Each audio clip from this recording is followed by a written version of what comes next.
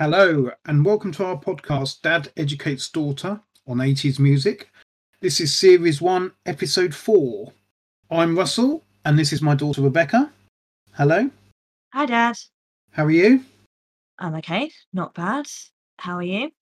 I'm good, thank you. Looking forward to seeing what you think about this week's music, to be honest, because it'll be totally different to what you listened to last week, I would have thought. I think this week will be a bit of a surprise for you when I reveal what I think about it. Okay. I don't know, but that's what I think. I think you'll be a bit surprised by my opinions. Okay. Let's get straight into it then. Let's talk music. So, last week I gave you Japan, Soft Cell, stroke Mark Almond, The Vapors, and Adam and the Ants. So, without revealing too much, as we always do, what's your best song of each of those artists? Right, so Japan was Visions of China. Soft Cell was Tainted Love, but I think that's the same. When I know them, I do tend to go for the one that I recognise the most. I think that's just because I know it and like it already. And then I chose a separate one for Mark Almond, just because you sent me the song separately, a bit like what I did with Joy Division and New Order. So it was really hard to choose from that one, but I chose Tears Run Rings. The Vapors, there was only 2 songs for that, so that was quite hard to choose, but I chose News at 10.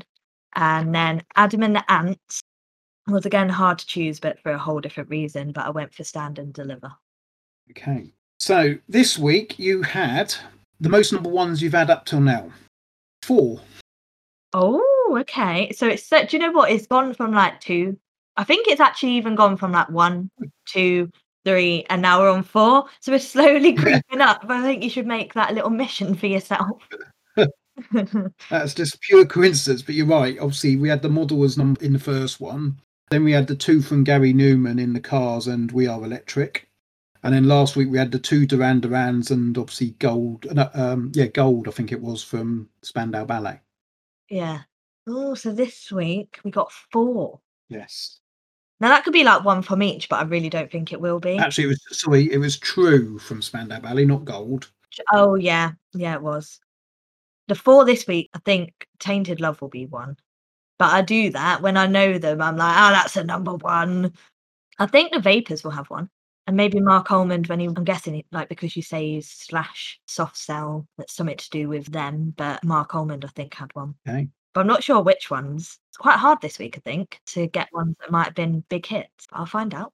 Okay. Yeah. So if we discuss Japan first then. So what were your thoughts on Japan? So I liked them. There was a lot of songs to go by, which I like when it's so much easier when there's more songs. Like, well, I guess that's an obvious thing when there's only like 2, or like with Martha and the Muffins last week, going off 1. You're rating that song rather than the artist. So their songs, they've got a nice balance of upbeat and chilled out. And I found myself when it was more the chilled out ones, like Night Porter, I found myself just sat and just taking the music in. And then I think this week I found across the board there are more lyrics. And with Japan, I think they were singing about experiences. I think I've gone further into, what are you talking about? What's the message behind your song? So I think they've gone deep in their messages.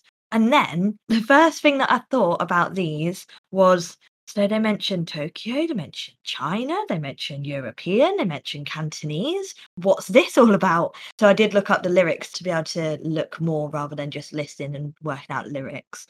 And like European Sun and Cantonese Boy, I think it's that about the war or some sort of war. And I was like, so they do go deep. But I think these are very new romantics based on how you've described them. So, like in their videos, you can see the new romantics coming out. They've got the earrings, they've got a nose piercing, they've got big hair. They're very pasty. So, I'm guessing that might be like foundation. And then they've got the eyeliner and they're experimenting a bit more. Like, I think the main singer, he's like blonde at the front and then dark brown at the back, and I was like, okay, that's a bit odd, but they're obviously experimenting, and I guess that's what the new romantics were about.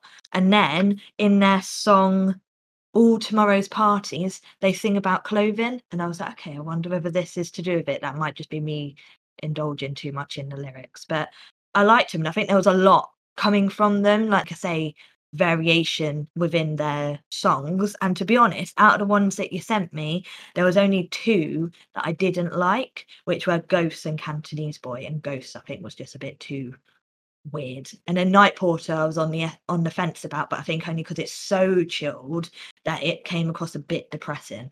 I think you'd have to be in the mood to listen to something like that. Like you'd have to have some heartbreak or something to listen to that. But I did like them.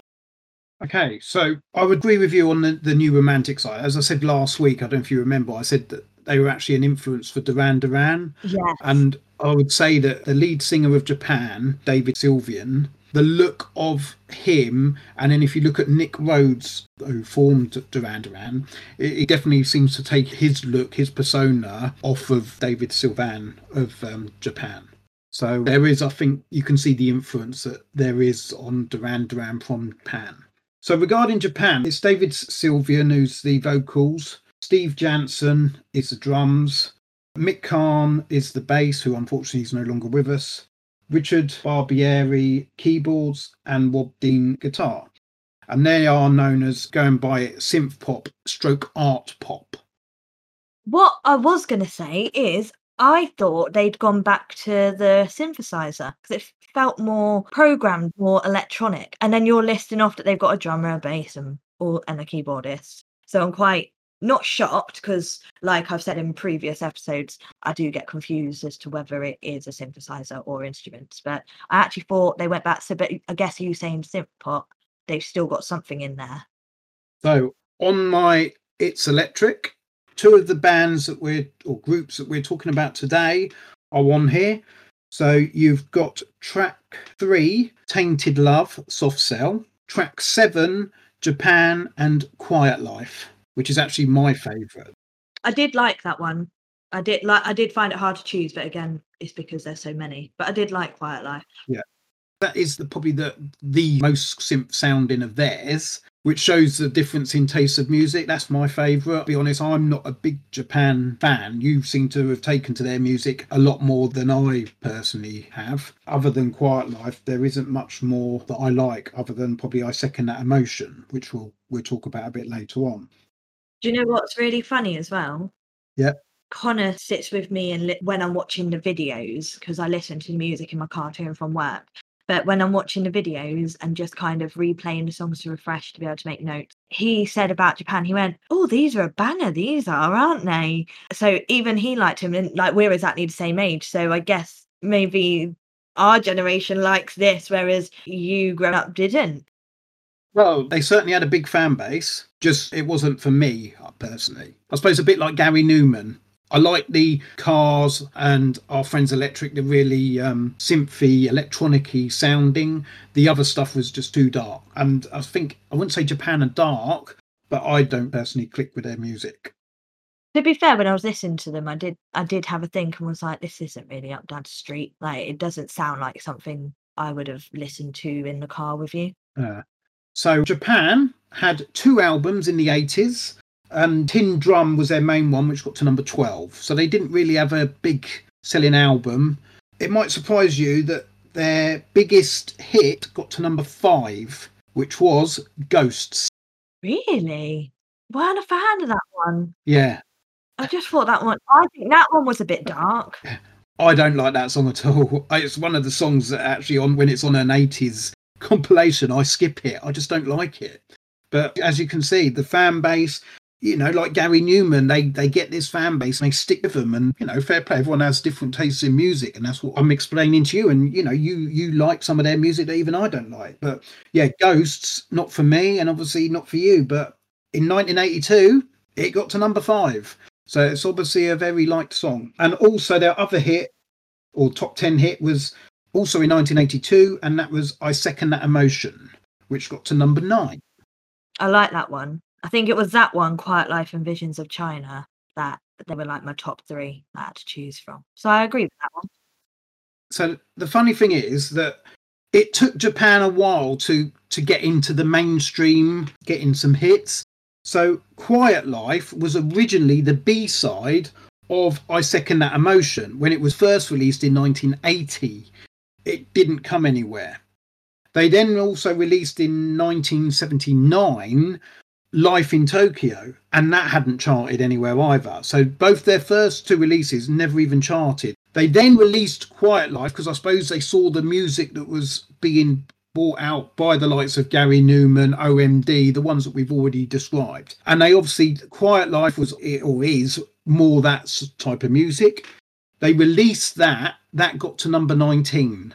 Then obviously Ghosts come out, that got to number 5. They then re-released I Second That Emotion and Life in Tokyo, and then both of those were hits. Although they then had a new producer in Steve Nye who changed them a bit or remixed them, and they were obviously better songs by the time they were released, but they were then both hits.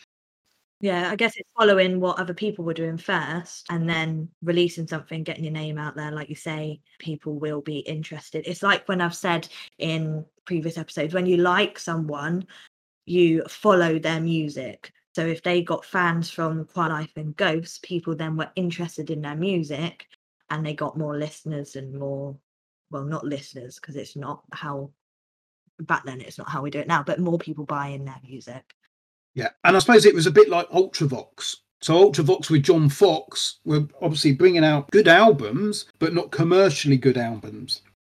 I mean, Gary Newman's come out and said that he liked the Ultravox with John Fox. That's what influenced him. But commercially, that Ultravox didn't do anything. It wasn't until Majeur come on board that Ultravox was known in the mainstream to everyone, rather than the cult followings underground in the nightclubs or wherever the music was played. And I suppose in a sense that was the same with Japan. So although they'd influenced bands like Duran Duran, they actually didn't make the breakthrough until after probably Duran Duran, because their first hit wasn't until 1982.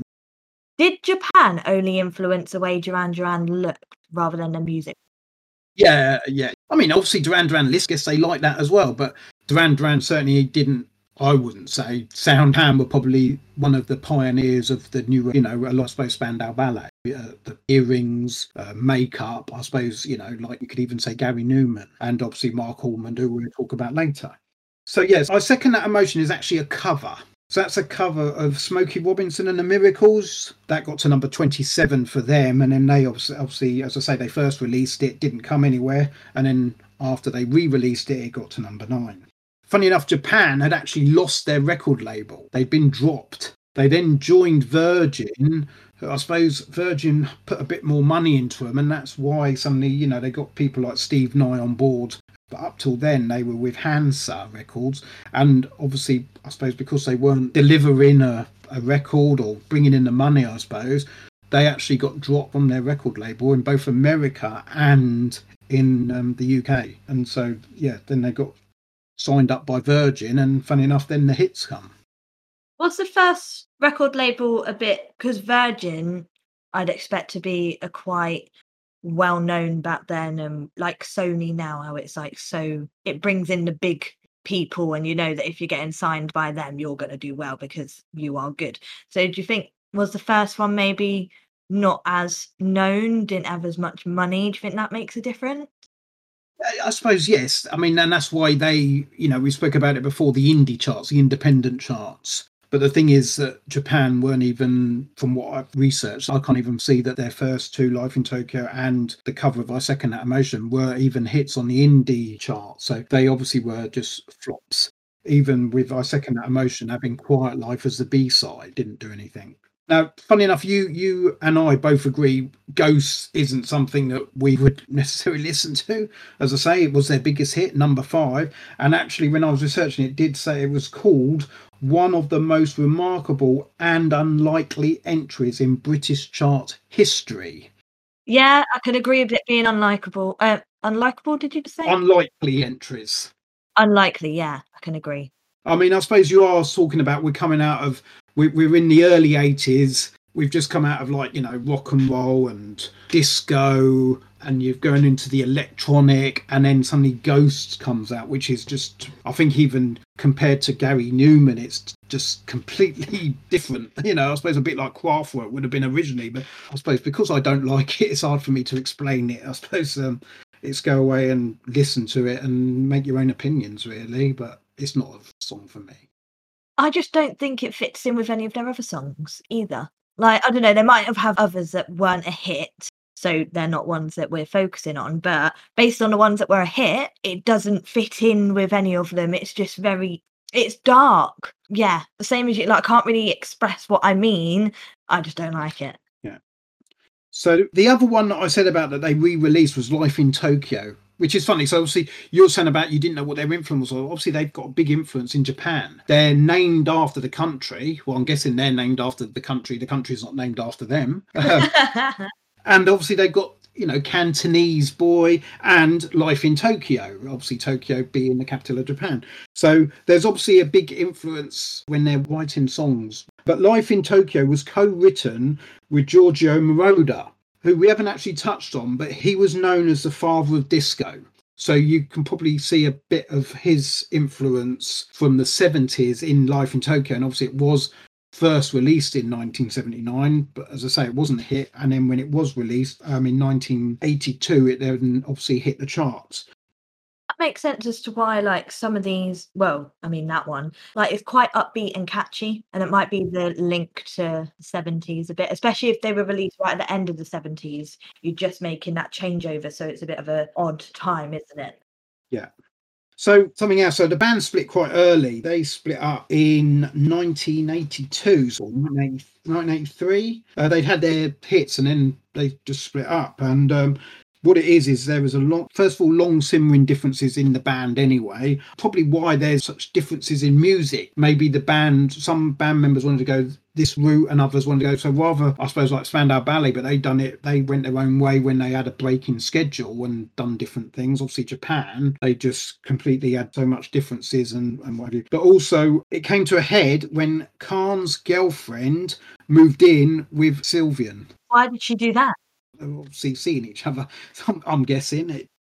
So Mick Khan's girlfriend obviously then went with David Sylvian, so the vocalist. So obviously there was that, I suppose, then became totally You wouldn't like each other. yeah, they obviously couldn't. I mean, they did reform for a bit, I think, and do some work, but I suppose, yeah. But Khan went on to be a session musician for, funny enough, Gary Newman. So as I said about when the Tubeway Army, they didn't go on tours or live. I can't remember which one, what it was, and he had musicians. Which one of them, didn't I say, went to Visage? Yeah. Mick Khan was one of the musicians that stood in for the Tubeway Army for Gary Newman. Ah, so they're like linked in the 80s, aren't they? They're all kind of moving here, there, and everywhere, doing side projects, helping each other out, but also being against each other. Interesting. And another one for Mick Khan, he also released a single with Majur. So they had a single after a fashion. It only got to number 39. And Majur actually was a big pusher of trying to get some money. When Mick Khan got diagnosed with cancer, obviously, back in them days, they didn't make the money that people make now. And Majur actually, I don't know if it actually went ahead, I'm guessing it did, was behind a benefit concert for Mick Khan. Because obviously he was a big influence on a lot of people, especially bassists. He was seen as one of the best bassists of that time, that era. And see, with Majur having worked with him as well, they done a benefit. And that's where Japan reformed. I haven't seen anything on it other than it was being organised. I'm guessing it happened. I don't know. But yeah, Mick Khan actually died of cancer in January 2011. But he is seen as I say, one of the best bass players to have been in the music industry. Well, he did well for his life before he passed. Yeah. So with Japan, so 1981 Quiet Life, number 19. 1981 Visions of China, which you mentioned, that was number 32. 1982 European Sun, number 31. 1982 Ghosts was their biggest hit, as we've said, number 5. 1982 Cantonese Boy, number 24.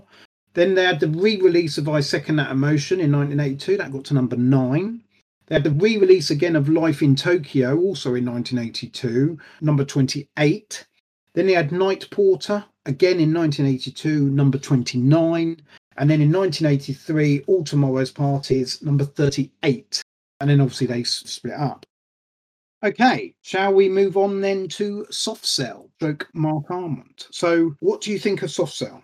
So, if I talk about them as Soft Cell and Mark Almond, because I've got different views on both of them, but Soft Cell for me, you have Tainted Love, which is so strong, like you know it now. As soon as it plays, you're like, yes. But the rest of the songs kind of were a downfall. Now I don't know whether they came after Tainted Love or before, because I don't know when they all fall within the decade.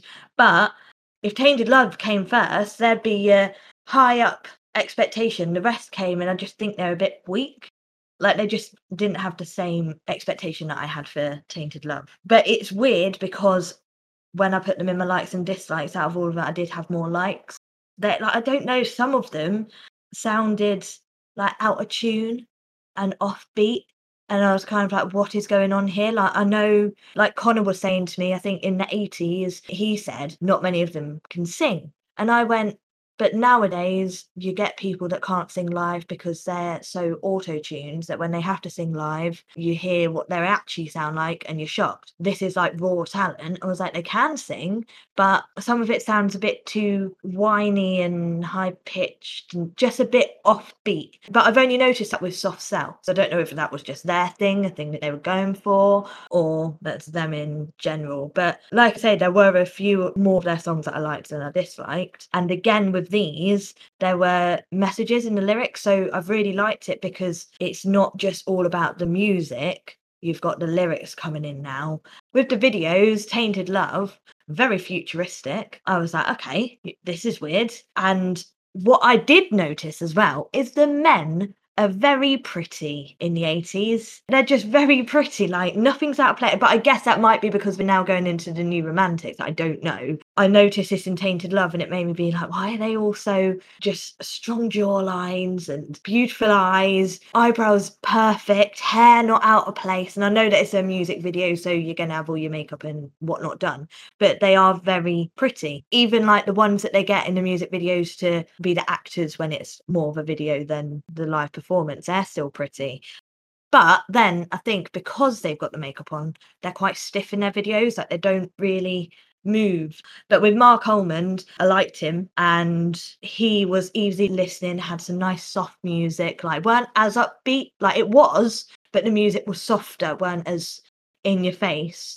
Although you could still hear the electric in there, but it weren't as electric as previous episodes. And I think he would fit in the radio. And then his one video for Something's Gotten Hold of My Heart, before I knew, because when you revealed last week who I'm going to be listening to, you didn't mention Mark Almond, you just said Soft Cell.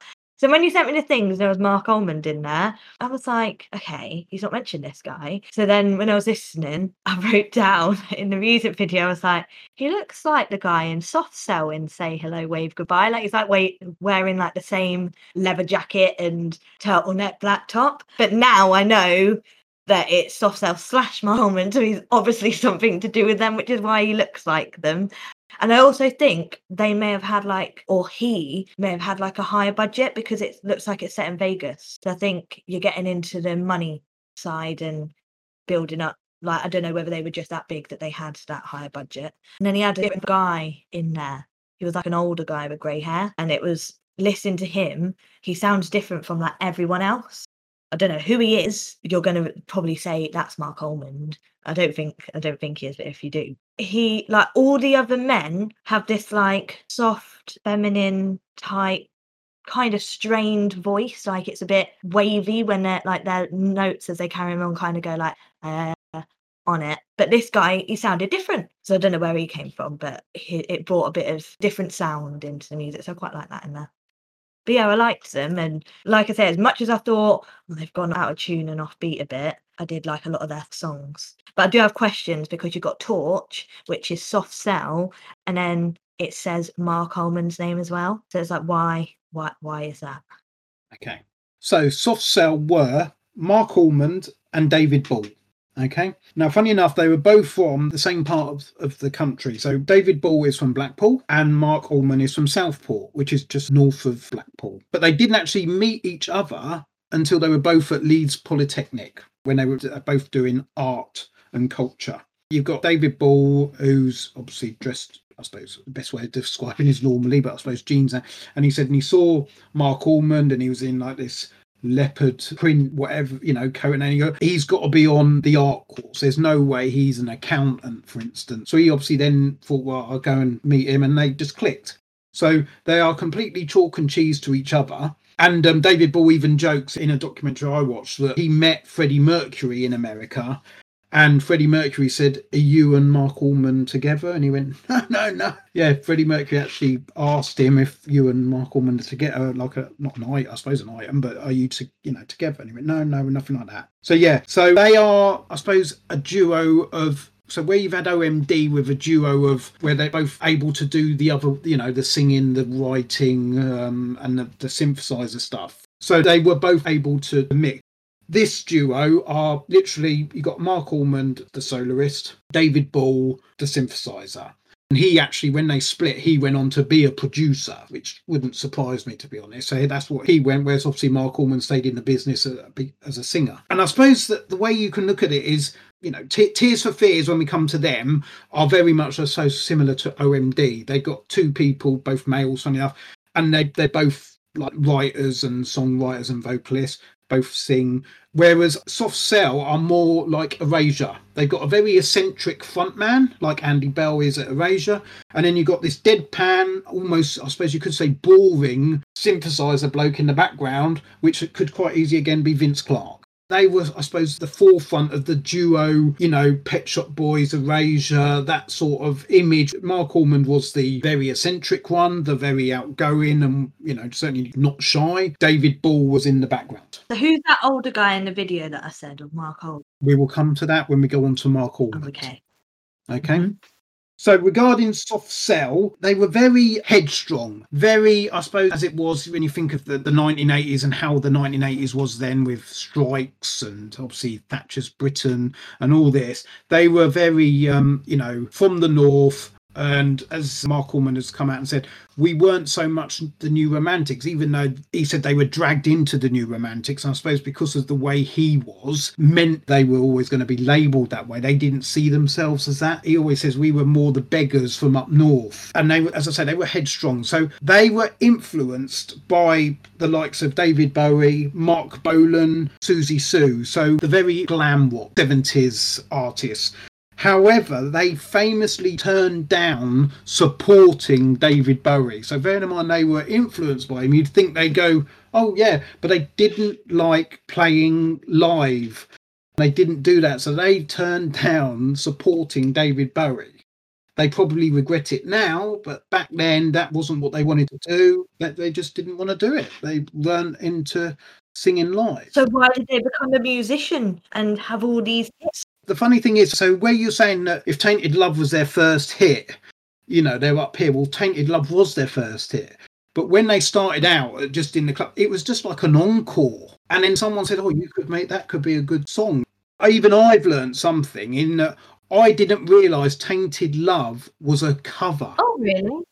Yeah, so it's not written by them. It's written by an Ed Cobb back in the 60s. And it was first released by Gloria Jones in 1965. Didn't really do anything. Totally a different, the song itself, but obviously not the electronic side of it. Totally, if you listen to them, you can see it's the same song. But Tainted Love, I think, by Soft Cell is a much better version. But then because that's my kind of music. But I didn't even... I was going to say, like, they've got it. Yeah, so I didn't even know it wasn't their own. I never knew it was a cover till obviously looking into it. But I guess because it's such a big gap between the 60s and the 80s, you wouldn't ever, I don't know if many people know that, because the people that listen to stuff in the 60s and the people that listen to stuff in the 80s wouldn't have even crossed paths unless they do something like Me and You, where you might come up with a song and I go, oh, there's been another cover of that. They're too far apart to know that they were the same lyrics. Yeah. And also they're two different versions. And also, as I say, the one in 1965 when Gloria Jones released it, it didn't actually do anything. It wasn't until a DJ by the name of Richard Searling, he picked it up while in America. And he was a DJ on the Northern Soul, playing the Northern Soul stuff in Wigan Casino. In obviously Wigan was part of the Northern Soul, as it was known scene. And he used to play that. And funny enough, now going back to who I said was their influences, as in Mark Bolan from T-Rex, he was the boyfriend of Gloria Jones, who had released this song in 1965. He was producing another album of hers called The Vixen, and they put a re-released version of Tainted Love on that album. And it was re-released in 1976. But again, it didn't do anything. And then it was released in 1981 for Soft Cell. So it's been released 3 times. And when Soft Cell released it, number 1. See, I was right. So there's your first number 1. It was Soft Cell with Tainted Love. I'm not surprised. But yeah, I didn't realise it wasn't there. To be honest, I mean, I like Soft Cell. I'm not a big fan of theirs, but I like their music. But it's sort of hard, you know, because their best song, or not their best song, because I like Say Hello, Wave Goodbye, but their biggest song is actually a cover, which I didn't know. That one that's on all the electric synth pop albums. If Soft Cell's more than likely going to be on it, and it will be Tainted Love. But as much as it is a cover, like you say, it is completely different. Like the lyrics are the same, but they've put their music in it by doing the electric side of it. So I guess they've made it their own, but you have to do that with covers anyway, don't you? To the point where I don't know if anyone would know that it's a cover unless they've gone and found it out or are really hardcore music fans. But yeah, it is funny how their biggest song isn't even written by them. So then on the back of that, they then got a record deal, and their album Non-Stop Erotic Cabaret, which got to number 5, had obviously on it Tainted Love, it had Bedsitter, it had Say Hello, Wave Goodbye, it had Torch, it had hit after hit after hit on there. So they were one of the biggest bands, if not the biggest band of the early 80s, because, you know, they were just rolling out these hits. So these 2 guys who just happened to meet while in Polytechnic, they weren't musicians, although David Ball was getting into the synth world. That isn't how they set out to be, but they just got together. You know, Mark Almond saw himself as being a singer. He's got a good voice, and they just started making music. And I suppose it was just luck. That might explain why it's a bit out of tune. But then it's really weird because then I listened to Mark Almond on his own and it's completely different sounding. So actually scrap that, because I was like, if he's mistakenly gone into it and weren't really going to be a singer but kind of has a good voice, that might explain why I think it's a bit out of tune.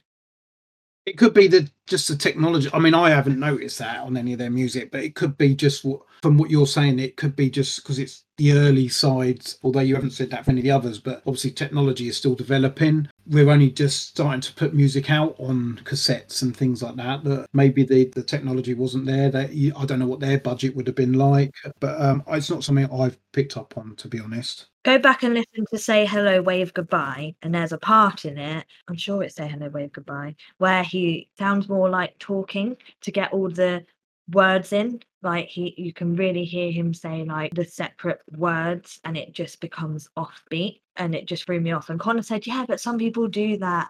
That's, you know, people do that nowadays. And I'm like, yeah, but it doesn't sound right. Go back, I'm sure it was that one. Go back and listen to Say Hello, Wave Goodbye, and you might hear it. I might throw you off favourite song. Yeah. So as I say, that is my favourite song. After Tainted Love, they then obviously got a record deal. So now they've got to think about making their own music, and it's got to be of good quality.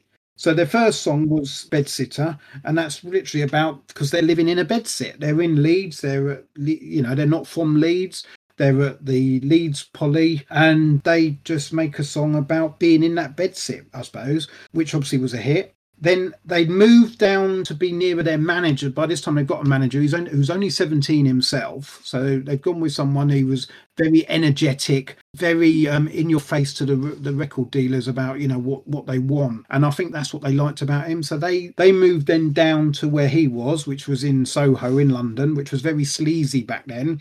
And in a sense, that's what the Say Hello, Wave Goodbye is about. I've seen Mark Almond live, and he sings obviously Soft Cell's songs as well as obviously his own. And we didn't know there was loads of people with these pink flamingos.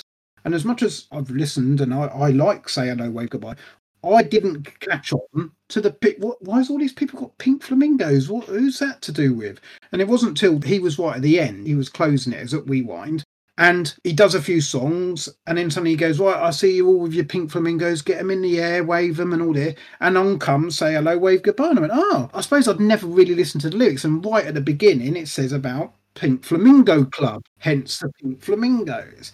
But it's actually written about their time in Soho, and it's about the strip clubs. So the Pink Flamingo is obviously a non-fictional strip club, but it's based on what they see and hear. Even in the lyrics, take your hands off me, I don't belong to you. It's all about the working girl. I tried to make it work, you in a cocktail skirt, me in a suit. All that is about what they were obviously seeing in and around. Their song lyrics were very much on, what they saw, I suppose, or on through their music.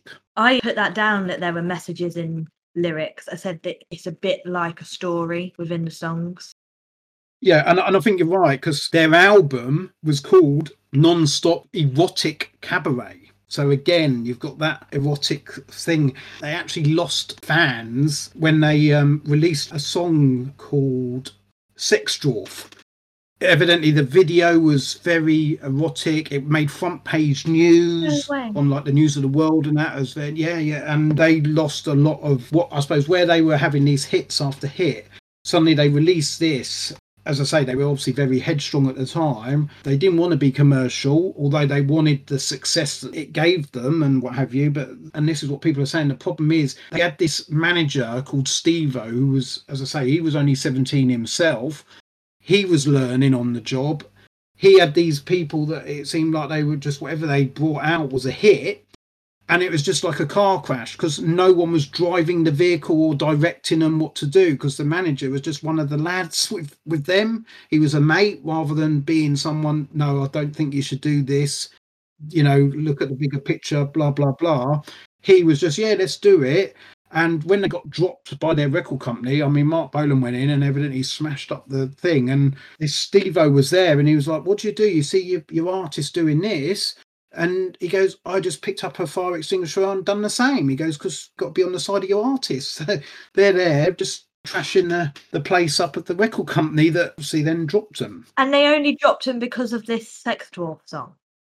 Well, no, that was so all their hits were off their first album. Their second album was a flop, which was The Art of Falling Apart. And then their last album, The Last Night in Sodom, that only got to number 12 because obviously, again, it just had no hits. So all their hits, they were all off their first album. So they had all these things. They got this 17-year-old manager and they're going, wow, this is easy. And they're also, they're obviously getting into drink, drugs. They're making the most of their life, but no one's directing them and telling them that, as times move on, they've just stayed back in the early 80s and they haven't moved with the times. And I guess they started young as well. So they needed that guidance and didn't have anyone doing that. Yeah. Exactly, and then by the time they have realised it's too late, and they've missed the bus, I suppose, so to speak. And then they split up. David Ball decides to go off to be a producer, and Mark Almond stays in the business, and hence now we go into the Mark Almond era. And he's got some songs. None of them hit the top 10, so we're not getting into the numbers that they had from their first album. But he had a hit. So Mark Almond, he's had what, 3 top 40 hits, but nothing's broken to the top 10. He then has a song called Something's Gotten Hold of My Heart, which was just an album track. And his AR man, or his new manager, whatever you want to call him then, Clive, because obviously now he's not with Steve-O, he says, you really should release this. And Mark Almond goes, I don't know, and he goes, what about releasing it with Gene Pitney, who was the original singer? So Gene Pitney, he had a hit with Something's Got a Hold in My Heart. So this is a cover then? Yeah, so again, it is another cover. And so he said, well, if you can get Gene Pitney, then do it. But otherwise, if you want, we'll release it. But obviously, just with me, it was just a play around. Yeah, it was just an album track. So his AR man, as they're known, he got hold of Gene Pitney, and Gene Pitney was up for it. He said, yeah. He recorded his vocals, because obviously Mark Almond had already recorded his, and released it. And funny enough, it got to number 1. The second one. So that old guy that I was talking about, that's Gene Pitney. And what decade's he from then, to sound so different? So he was, he's unfortunately died now. He died in 2006. So bearing in mind, this was released in 1989. So it literally just got into the 80s decade. His first song was in 1959. His first hit was in 1961. Oh, so he's a 60s man. So yes, so he would do the 60s. And Something's Gotten Hold of My Heart was released by Gene Pitney back in 1967 and got to number 5. Oh, so he did well with it back then. So yeah, it was a hit. And he actually turned around after, so they got to number 1. They played on Top of the Pops. It wasn't such a big hit in America because America looked at it as this is a love song and it's two blokes singing it, or a romantic song, and you've got two blokes. And Mark Allman's actually turned, because obviously he's gay. He's come out and said it's the only time I never even thought about it. And he goes, and then after it had been pointed out to us, we were so worried about it that we always made sure we didn't look at each other when we were doing it live. So like on Top of the Pops, they were just looking out at the audience, both of them, and picking out someone and like singing it to them. But it wasn't a hit in America, mainly because they thought it was a bit weird. A romantic song like this was being sang by two blokes. But Gene Pitney turned round or wrote a letter to Clive, I think his name was Black, and said, "Thank you for getting me back in the music, or making people realising that I'm still here." 26 years later. So he had a number 1 hit with a song that he got to number 5 in the 60s. He then had number 1 hit, literally 1989 going into the 90s. Wow. Oh, bless him. So what was the reason for Soft Cell, like for Mark Allman to go off by himself then? Because they just split up. As I say, they had no real hits off their second, and then obviously the third album was a flop itself. Then it was just like, it's time to call it a day. Call it. Okay, so weren't anything like Japan with... No, because they've since, in 2018, they reformed for just a one day or one night only at the O2 and sold out. No way. Yes. Much older, obviously, as we're saying, 2018. David Ball looks totally different. Yeah, they had a one night sellout in the O2. So again, like Japan, you still got your fan base, still got your core fans. They did have, as I said, their first sort of songs, not one of them was outside the top 5. They were hit after hit after hit. They were the biggest thing, I would have said, in the very early 80s. Bigger than probably Gary Newman, who'd had 2 number 1s. But it just all went wrong, and I think it was more about direction and, as I say, obviously drugs and what have you than anything else. But Mark Allman, just to point out, has been awarded an OBE, and he got that when he was 60. Wow. Yeah, so he got it for his contribution to the arts and culture. But yeah, he got that when he was 60. Now, he said that if he'd got it younger, he'd have probably turned it down because that wasn't him. But now he says he's too old for demonstrations and all that. He leaves that to the youngers, and yeah, he's earned it. And as I say, yeah, Mark Allman's OBE. Wow, so he's done his time in the music industry then. Yeah. And he's looked at as as Soft Cell are. They were one of the, a big influence on latter bands. I must say I prefer Mark Allman by himself. Really? Yeah. Oh, okay. Interesting. But I think it's because, like I say, Soft Cell sounded out of tune. But the songs that you gave me, I preferred them over the Soft Cell songs. Okay. So Soft Cell, 1981, straight off they start with their cover version of Tainted Love, straight in at number 1. Bedsitter, 1981, number 4. 1982, Say Hello, Wave Goodbye, got to number 3. 1982, Torch, got to number 2, which we never really spoke about because I do like that song as well. 1982, their cover of What, got to number 3. And then their next album, which didn't chart, and these were their best hits off of them. So 1982, Where the Heart Is, number 21, so outside the top 20. Number 83, which I guess was a double A because it's numbers stroke barriers, number 25. 1983, Soul Inside, it did break in the top 20 at number 16, but obviously not top 10. And then 1984, Down in a Subway, number 24. So then we go on to Mark Allman as a soloist. So 1985, Stories of Johnny, number 23. 1988, Tears Run Rings, number 26. And then 1988, Bittersweet, number 40. So as you can see, there's nothing special there. Yes, he's got 3 top 40s, or just literally one just in the top 40, but no top 10s. But then he done his duet in 1989 with Gene Pitney, and Something's Gotten Hold of My Heart is a number 1 hit. good news for not just Gene Pitney, but also Mark Allman. It got them both back in the eyes of the public, I suppose, because, as I say, Mark Allman hadn't had anything since the early 80s. Tainted Love was his number one in 1981, and then 1989, at the end of the decade, he's then got another number one. So he sort of opened the decade with a number one. Had quite a few hits with Soft Cell. Then he had the downturn with Soft Cell, the influence of drugs and alcohol and all those bad demons. He's come out the other side and finished the decade with a number one. Moving on then to Adam and the Ants. The Vapors. Oh, sorry, yes, the Vapors. Yeah, I forgot about them. What did you think of the Vapors? I liked it. Oh, there was only 2 songs. Or 2 hits. Yeah, 2 hits. Well, they only had 1 hit. I gave you the other one. It just outside the top 40. Just says you had something else to listen to. Was it this one I watched? It must have been this one. Did one of them come at 42? 44. Oh, okay. I watched a video and I can't remember which one it was. I didn't write it down, but it was like it weren't a Top of the Pops, I don't think, because you said Top of the Pops, he had to be in the top 40 to get on there.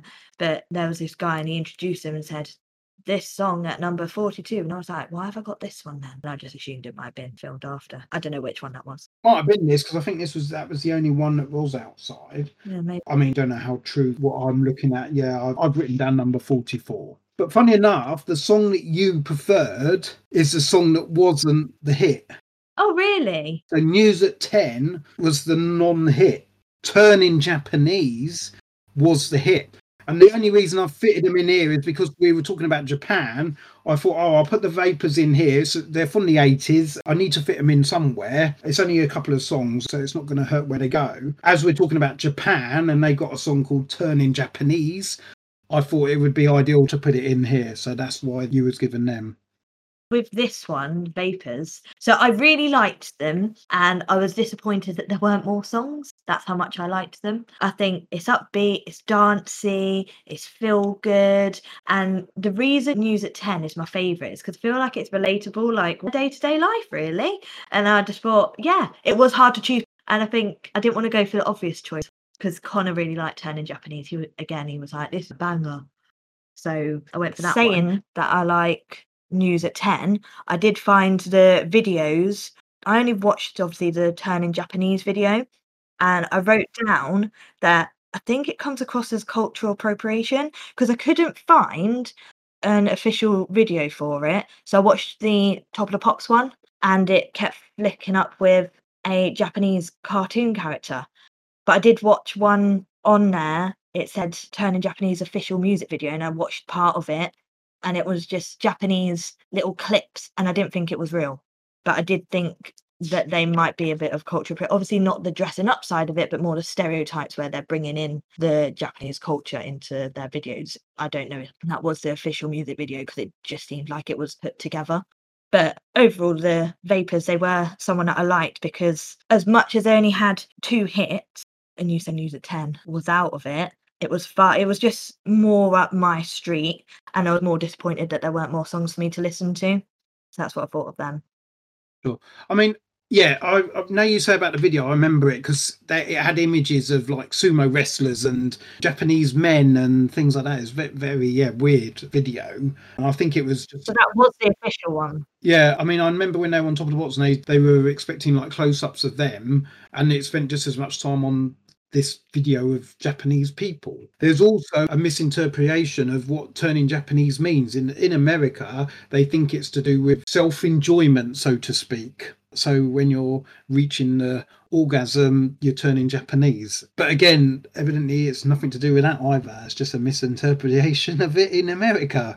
But it's funny you say you like that because they are probably the first pop songs that you've listened to. The Vapors are an English new wave and power pop band that initially existed between 1978 and 1981. So they were actually formed in 1978 and they were actually managed or discovered by Bruce Foxton of The Jam, which we haven't touched yet, but we will go into those. And he went on to co-manage them with John Weller. So Paul Weller, who was a member of The Jam with Bruce Foxton, and Paul Weller you'll definitely hear more of in future episodes.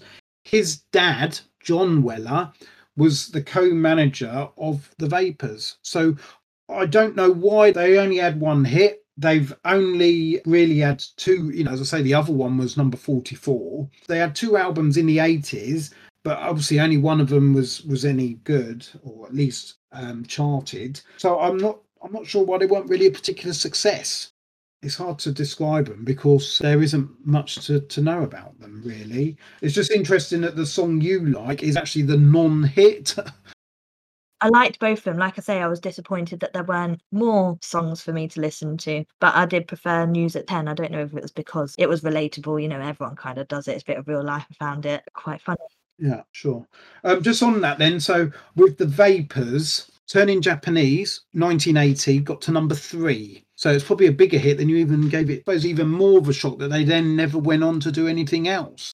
News at 10 was also 1980, and that was number 44. So that's why I'm presuming that both those songs were off the same album, because they're from the same year, which tells me that the other album had no hits on it whatsoever. So whether it was the album was a flop and therefore they then got dropped, or they just fizzled out, I don't know. I don't know enough about them, but yeah. So moving on then to Adam and the Ants, your final band that you listened to. So, weren't the biggest fan of these. So, as I mentioned before, Adam and the Ants, I'd only heard of because Connor's dad mentioned it on a phone call when he was asking about our podcast, saying, do they do any heavy metal? And I said, I don't think so. It's not really my dad's thing. And he mentioned Adam and the Ants, and I went, oh, I've not had it yet. And then, funnily enough, you got me to listen to it. So, I kind of had an expectation of what they'd be like, because if that's what Connor's dad's into. And they were quite rocky, so didn't really sit with me. I'm not a rocky person. That's probably, as much as I say I will listen to anything and everything, rock isn't really up my street. So these sounding that bit more rocky. I mean, saying that, there were songs that I did like from them. I managed to pick a favourite, but it was hard and they weren't exactly what I wanted. It was weird because they didn't fit in with everyone that I'd listened to this week either. They were very different from the upbeat dance I've had from the previous artist. So I listened to the songs in the order that we speak about them today, and I listened to everyone, got to Adam and the Ants, and they made me look up the lyrics of the songs.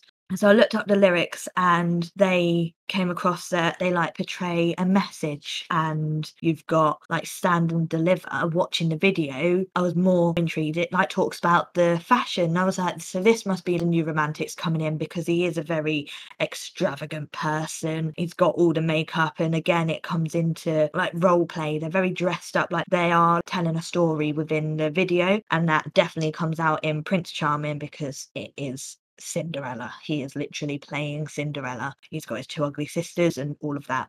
So I was very intrigued by the videos. They're quite good to watch, but the songs themselves didn't really appeal to me, to be honest. I did notice the Walkman makes an appearance in Stand and Deliver. Don't know whether that's an eagle-eyed thing that I've noticed. And they had dance moves in Prince Charming. It was like a dance routine. And I was like, okay, so we're getting a bit more movement. He's definitely not stiff compared to who else I've mentioned this week. But yeah, he's very out there in his costumes.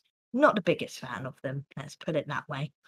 Okay, I'm shocked that you're not. So Stuart Goddard, otherwise known as Adam Ant, he got together with the Ants, hence Adam and the Ants. The original Ants were Dave Barbarossa, Matthew Ashman and Lee Gorman. However, they then left before they come to any prominence to form another band called Bow Wow Wow, which was being formed by the manager of the Sex Pistols, Malcolm McLaren. So they left. So then Stuart Goddard still wanted, obviously, to make a go of it. He then got together with Marco Pirioni, who was on guitar, and Chris Hughes, the drummer, and they reformed Adam and the Ants. Now, Marco Pironi was the guitarist, but also a songwriter, and Chris Hughes was a producer. In fact, Chris Hughes got Producer of the Year for the Adam and the Ants album Kings of the Wild Frontier, which had 3 hit singles on it. So Dog Eat Dog, Ant Music and Kings of the Wild Frontier. You can see that the skills are there. In a sense, the original Ants that left to form Bow Wow actually did Stuart Goddard a favour, because he then reformed Adam and the Ants and probably got better success out of the reform than he would have previously. A bit, I suppose, like we were saying about Ultravox, when John Fox left, they hadn't really had any hits. Major joined and suddenly they had a number of hits. this, in a sense, was a similar with, because Stuart Goddard was the main writer on both sides. He'd have probably still wrote these songs, but obviously with Chris Hughes, a producer, would they have got the same kind of mix finished article? It's hard to conceive. The other thing that I think helped Adam and the Ants was that, as you said, they used videos to tell a story, and through video, as we've already said about MTV, they got a lot of airplay. Probably helped that Stuart Goddard, he was often a guest VJ on the channel. So VJ being the equivalent of a disc jockey, but video jockey. So I'm guessing that if he was a guest, they would play his videos as well. So that probably helped in him getting their music out, as we've already said earlier about how MTV influenced Buggles, it influenced Duran Duran. Kind of helped him, gave him that stepping stone.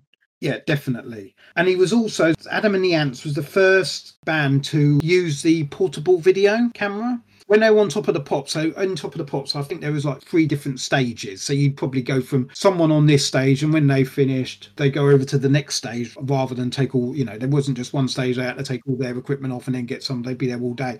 So they'd have 3 stages and alternators, like you're on stage 1, you're on stage 2, you're on stage 3, you're on stage 1, because you'd have 2 songs to clear that one and get it back on. Because they had handheld cameras, he said, can we use all 3 stages?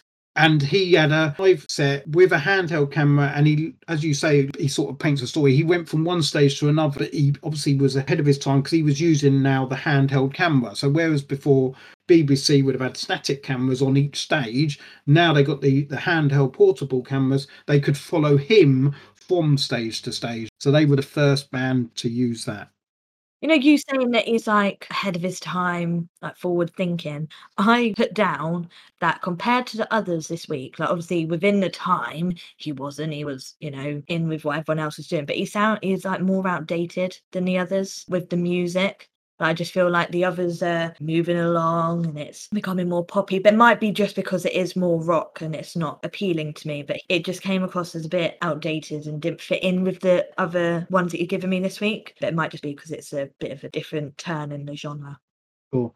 I mean, I suppose that's interesting because I suppose whereas I've come into this expecting you not to like electronic music, Adam and Ants are not an electronic band, and yet you're not liking them. Which is strange because when I think back of who you've liked and not liked previously, I thought that Adam and the Ants might be the one that you would like this week. But we'll go into that obviously when you come to your hits and miss. So Adam and the Ants had 2 albums in the 80s. They also had 2 number ones. So obviously we said there was 4 number ones. We've already had 2 through Soft Cell and then Mark Almond as a soloist. Adam and the Ants had 2 number ones in Stand and Deliver and Prince Charming. In the Prince Charming video, you're right, it's about Cinderella, like a panto with the ugly sisters. Yeah, because he's the first one that's actually got men dressed as women.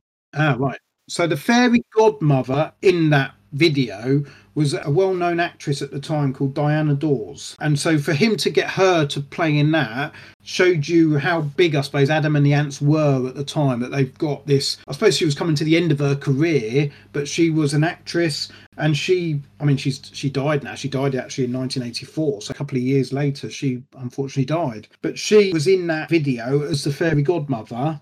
When they used the choreographed routine, she was even doing it. Would have been quite something back then to have a top actress being in the video and even doing your moves with you.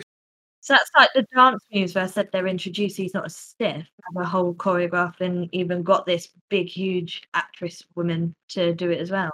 Yeah, so played the fairy godmother in the video, and then when they're doing the moves with the arms crossed and what have you, you see in the video that she's also doing that as well. So we will move on to their discography and where they finished. So in 1980, Kings of the Wild Frontier, number 2. 1980, Dog Eat Dog, number 4. 1980, Ant Music, number 2. 1980, Young Parisians, number 9.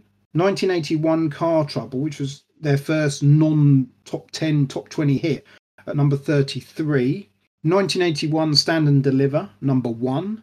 1981, Prince Charming, number 1. 1981, Ant Rap, number 3. And then 1982, Ducha Girls, number 13. So as you can see, they've had 2 number 1s, 2 number 2s, a number 3, and a number 4, and a number 9. So they've got 7 top 10 hits. They did well. Yeah, still not. I will accept their 2 number ones though. Like Stand and Deliver was my favourite, so I accept that. And Prince Charming, weren't that bad.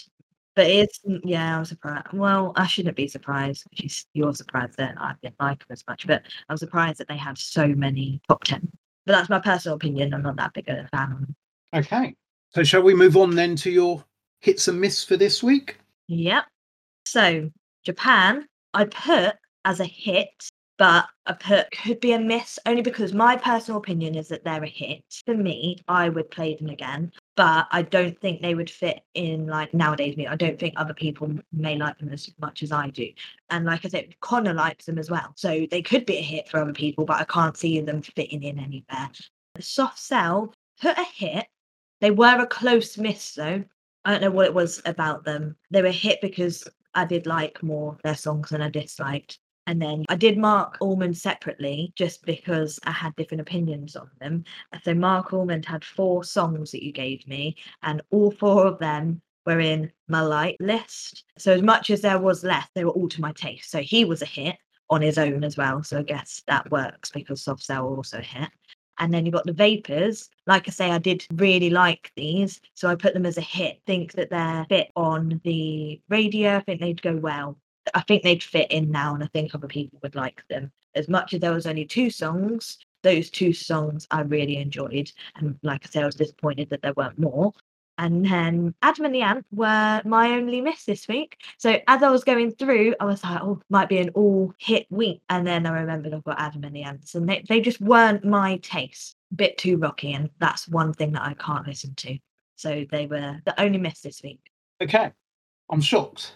If I was to have written down beforehand what I think your hits and miss would be, I'd have been the totally opposite. I told you I would have surprised you this week. Yeah, I'd have put you down as Adam and the Ants. I suppose because for me they were more commercial. They've obviously got more hits. And I thought that I wouldn't say they come across rocky. We will not heavy metal. I'm not into Metallica and that sort, but we will, like Bon Jovi and the like, which are rock bands. We will have those in a future episode, and you'll see what rock is actually like. I wouldn't say Adam and the Ants are a rock band. Not looking good for the future rock episodes then. No. But yeah, I'm shocked.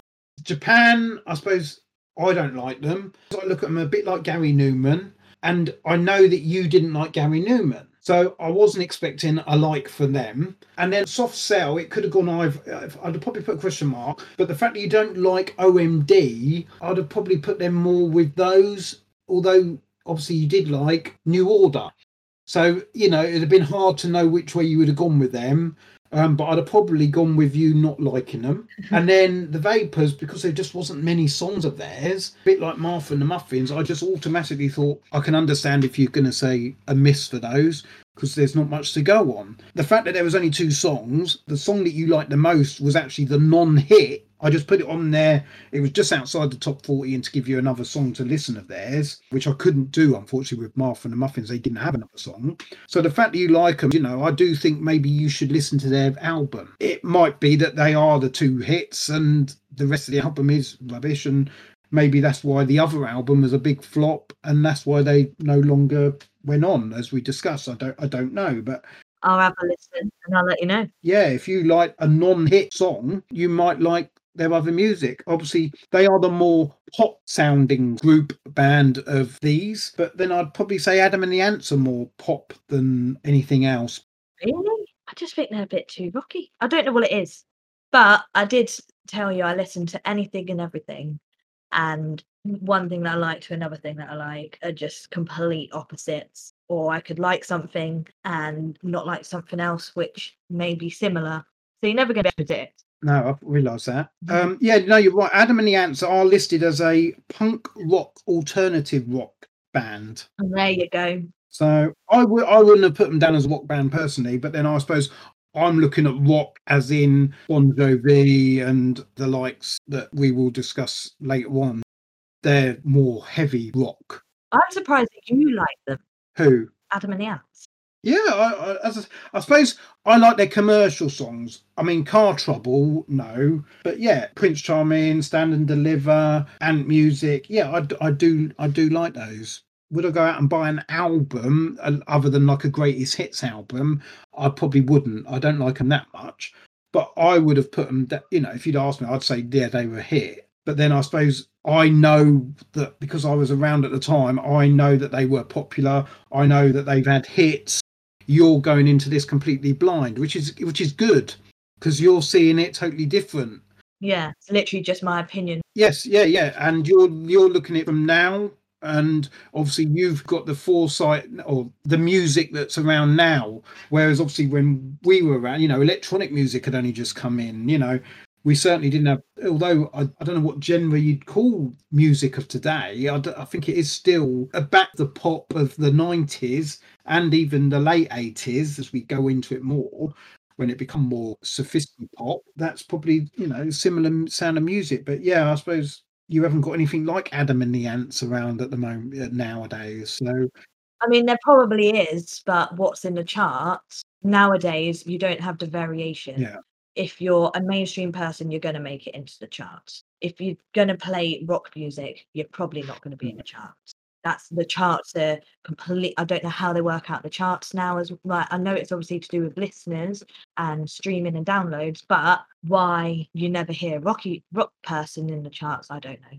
But then you've just said you don't like rock, and that could be the same for the majority. There's obviously people that do like it still, but they're probably in the minority, or they're like myself, and we just Yeah, don't stream music really, you that's know. true.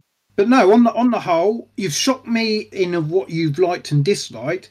But at the same time, I suppose I have educated you in that you liked three of them. You wouldn't have known about them before. You certainly probably wouldn't have known about Japan. You wouldn't have known about Soft Cell. And as I say, the Vapors, there's even probably people from the 80s that don't really know about those or have forgotten about them because what happened in the 80s, they were only a small part of it and they were right at the beginning. So in a sense, it's good that I've influenced you in that sense. But I'm shocked that Adam and the Ants, who were one of the bigger groups and were certainly the biggest group of the ones you've listened to today, were actually the Miss. But that just shows the difference in, you know, the music that was around and what you like and what would fit in today. And as you've just pointed out, they are a rock band, as it says. I wouldn't class them as rock, but they are a rock band, and there isn't, I suppose, similar of that sort of music today. Yeah. It's never been something that I've listened to either, so you're gonna have to work hard to get me to like a rock. Okay. Well, it's going to be harder next week because there's only 3 bands next week, but there will still be a good amount of songs for you. So, are you ready to listen to next week's? Yes. So, we have Madness, Okay. Yeah. The Specials, and The Undertones. Okay. No idea. The Undertones sound like they could be an a cappella group. Recognise Madness. Know them. So, do you know any Madness songs? No, this is my problem. I can know Madness. You will send me the songs and I'll be like, I know that one, I know that one, I know that one. But I can't think of them at the top of my head. I am rubbish at like guessing games. Like you can play a song and I won't know what it is. Like I won't know the name of it or the artist of it. I'm not good at piecing things together. So you'll send me songs and next week I will tell you I knew these ones, but at the top of my head I can never name things. I'm rubbish at it. Okay, well, we will find out next week. Well, I think that finishes this week off. It's been a success this week, a surprising success. I wasn't expecting 3 hits, and I certainly weren't expecting a miss on Adam and the Ant. So it'd be interesting to find out next week because I think you'll find that the music you're listening to this week, compared to all the music previously, is going to be totally different.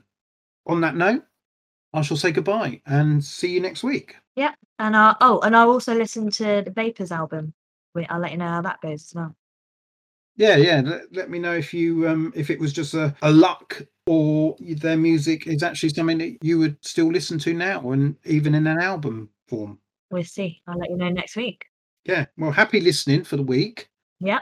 And we shall catch up next week. Yeah. All right then, Dad. Okay. Bye. Bye, Dad. Bye.